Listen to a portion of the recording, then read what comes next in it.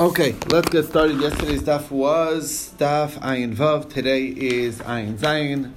We'll have a minor for Shlema for Adasa Bas Ronya and Imi Bas Tvora and Michal Aviva Bas Yudis and all else who need a refuah.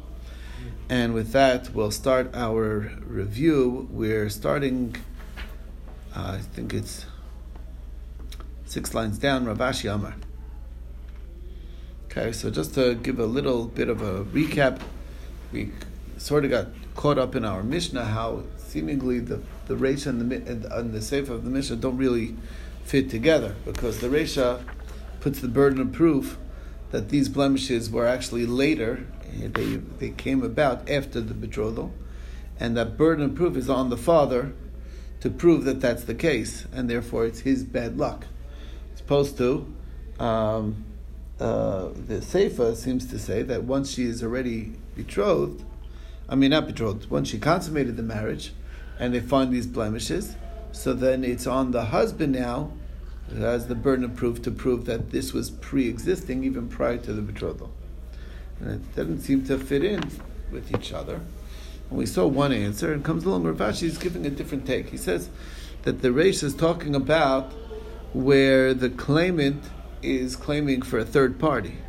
She is claiming that you owe my father money, because the money goes to the father, not to her. And that automatically is like, since it's what her, so her cheskas aguf is not helping for herself, it's helping for her father, it needs, the burden of proof goes on the father.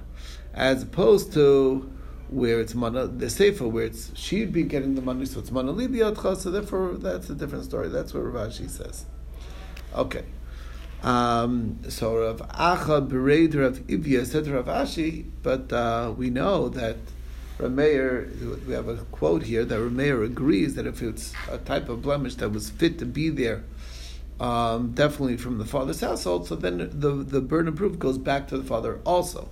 Now, that wouldn't fit in with your logic, because at that point in time, if it's after the consummation of the marriage, the money will be going to her anyway. So why does the burden of proof then fall onto the father? So the Gemara says, you're right, we're talking about something that is something that is by definition very only typical. That type of blemish is something that you're born with, like an extra finger or something like that. So the Gemara says, if that's the case, then what kind of proof would the father be able to bring anyway? You know what I'm saying? What is he supposed to prove? Of course, he was born with him, with that deformity. So the Gemara explains that the raya that he could bring is a raya that he knew about it, and he was aware of it, and he didn't do, and didn't have any problem with it. Only now he wakes up and starts having a problem, so then he can't. That's the difference. Okay. So the Gemara's next thing, Rav Yehuda said, name of Shmuel, that an interesting halacha, somebody who does a barter of a cow for a donkey. So the owner of the donkey went and took possession of the cow, and then the owner of the cow went to take possession of the donkey. By the time he got to the donkey, it was some point in time later, and the donkey is dead. So who has the burden of proof?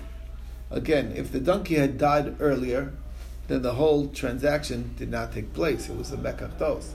If the donkey was not dead yet, so then it's the guy's bad luck, basically. The buyer, that's how it works. So the question is, who has the burden of proof to say that the donkey was still alive at the time of the transaction? The burden of proof, it falls on the owner of the donkey to prove that it was still alive. And the proof to that is the halacha of Kala, our Mishnah. So the question is, how does the halacha of Kala have any connection to that case? Which case of Kala are you talking about? If you're talking about, let's say we're assuming, like one of the explanations of the two parts of the Mishnah is the Reish is going like Rabbi Shua, who said Lo Mepianu Chayin, and the Sefer is going like Rabbi Gamliel. Okay, that's what we That was one iteration. So if you're talking about the Reisha version, where she's still in the father's household, it's not a good comparison, because there, who had to bring the proof? The father had to bring the proof, and by bringing the proof, he would be able to collect the money, even though he's not in possession, but he's taking away money from somebody else. Over here, you want the owner of the donkey to bring the proof to maintain what is already in his possession, which is that he's already in possession of the cow at this juncture. So that's not the same thing. So Abaye says, okay, we're talking about the next case, the case where the bride is already in the household of the in-laws, and now the burden of proof switches over to the husband to prove that she had this pre-existing before the betrothal, and the burden of proof is on him, and that's really going like Rabbi Gamliel's opinion. The question is, that's still not a good comparison, because over there, the husband is going to bring a proof and ruin the father's existing chazakah, that she was born healthy, and it probably happened later. Over here, the Baal Chamor is going to bring a proof to establish or continue the chazakah that was there, which is that it was a live donkey originally. Okay, so it's extending the existence of the chazakah. He's proving to extend the chazakah, so it's on the same side as the chazakah, and over here it's against that chazakah. So again, it doesn't really fit in. So Rav Nachman Yitzchak says, you know what? The case that the proof is the Reisha, it's the Kala in the father's household, but now with regards to the money of the Ksuva, but with regards to the Kesef Kiddushin. Now don't think that this is taking sides in an existing dispute of Kiddushin, whether when somebody does a Kiddushin and then somehow never got to the consummation, either he died or whatever, something happened, they got divorced, that he'd be entitled to the Kiddushin money back, which is a discussion. Here, everybody would agree that Kiddushin he would be entitled to get it back, and that's because this falls into the category of Kiddushay Tos. It's a Mekach Tos. So for sure, he should be able to get his Kiddushin money back, and nevertheless, the father is going to bring a proof that this blemish will happen later, and by bringing the proof that the blemish happened later, so then he will be able to maintain in his rights the money of the Kiddushin that's already by him. Okay.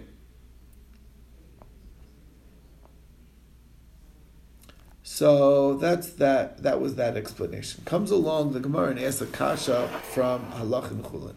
Okay. Mishnah brought down about a needle that was in the Beis HaKosas, which is called the reticulum in English. And it's right in the wall of the Beis HaKosas. So if it's only one-sided, it's not a treifa. But if it all goes through and through, that would be a treifa. But the question is, when did the needle penetrate? It's really the question. So if there's blood on it, so it was all before the shechita, and it's going to be a treifa. If there's no blood on it, so then you know that it was after shechita. What if the blood is coagulated? It's already, you see the scab, so you know that it was at least 3 days prior, because that's how long it would take to form the scab. So it's at least 3 days prior to the shechita that it happened.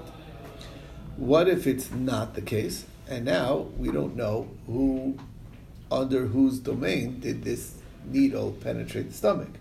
Was it the original owner of the animal, and therefore the buyer is mekach tos, and he could basically say, I never bought it under that circumstance.